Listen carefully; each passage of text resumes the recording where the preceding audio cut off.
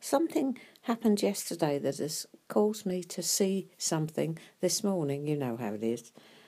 And it's seeing it afresh, really. How God waits until two things happen. The time is right.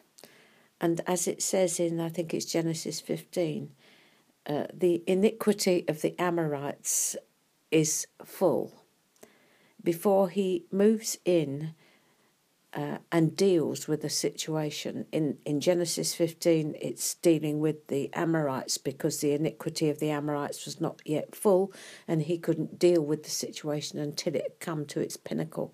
But in our lives, he will allow circumstances, quite dire sometimes, to come into our lives, and they go on and on and on and on and on until it reaches the point where the fulcrum point, it tips over, and he steps in and shows us why it's all happening, the root of what he's trying to get at. And often it's a childhood habit, a childhood misconception about something, a mindset, a way that we have behaved.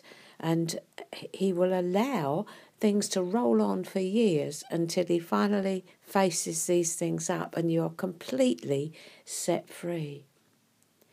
It's an amazing way that he deals with things. So if you're in the middle of a circumstance now and you don't understand what it's all about, you've asked the usual questions. What does this mean? What do I do? Are you nailing something in my life? Is this the cross? Am I reaping what I've sown? All those questions. Am I missing something? And maybe the most vital is, am I missing something at this point? He may not necessarily answer right now, because it may be that whatever that situation is, it has to come to its peak before God will actually step in and say, this is what I've been getting at. He is so kind. The kindness of God is astounding. It's astonishing. It's amazing.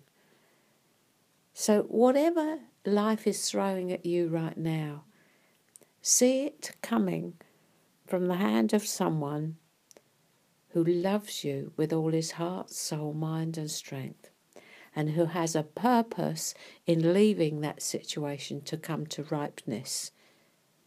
But you can ask some questions, because you can start cooperating with what he's doing to find out what it is that's causing you this exquisite pain right now.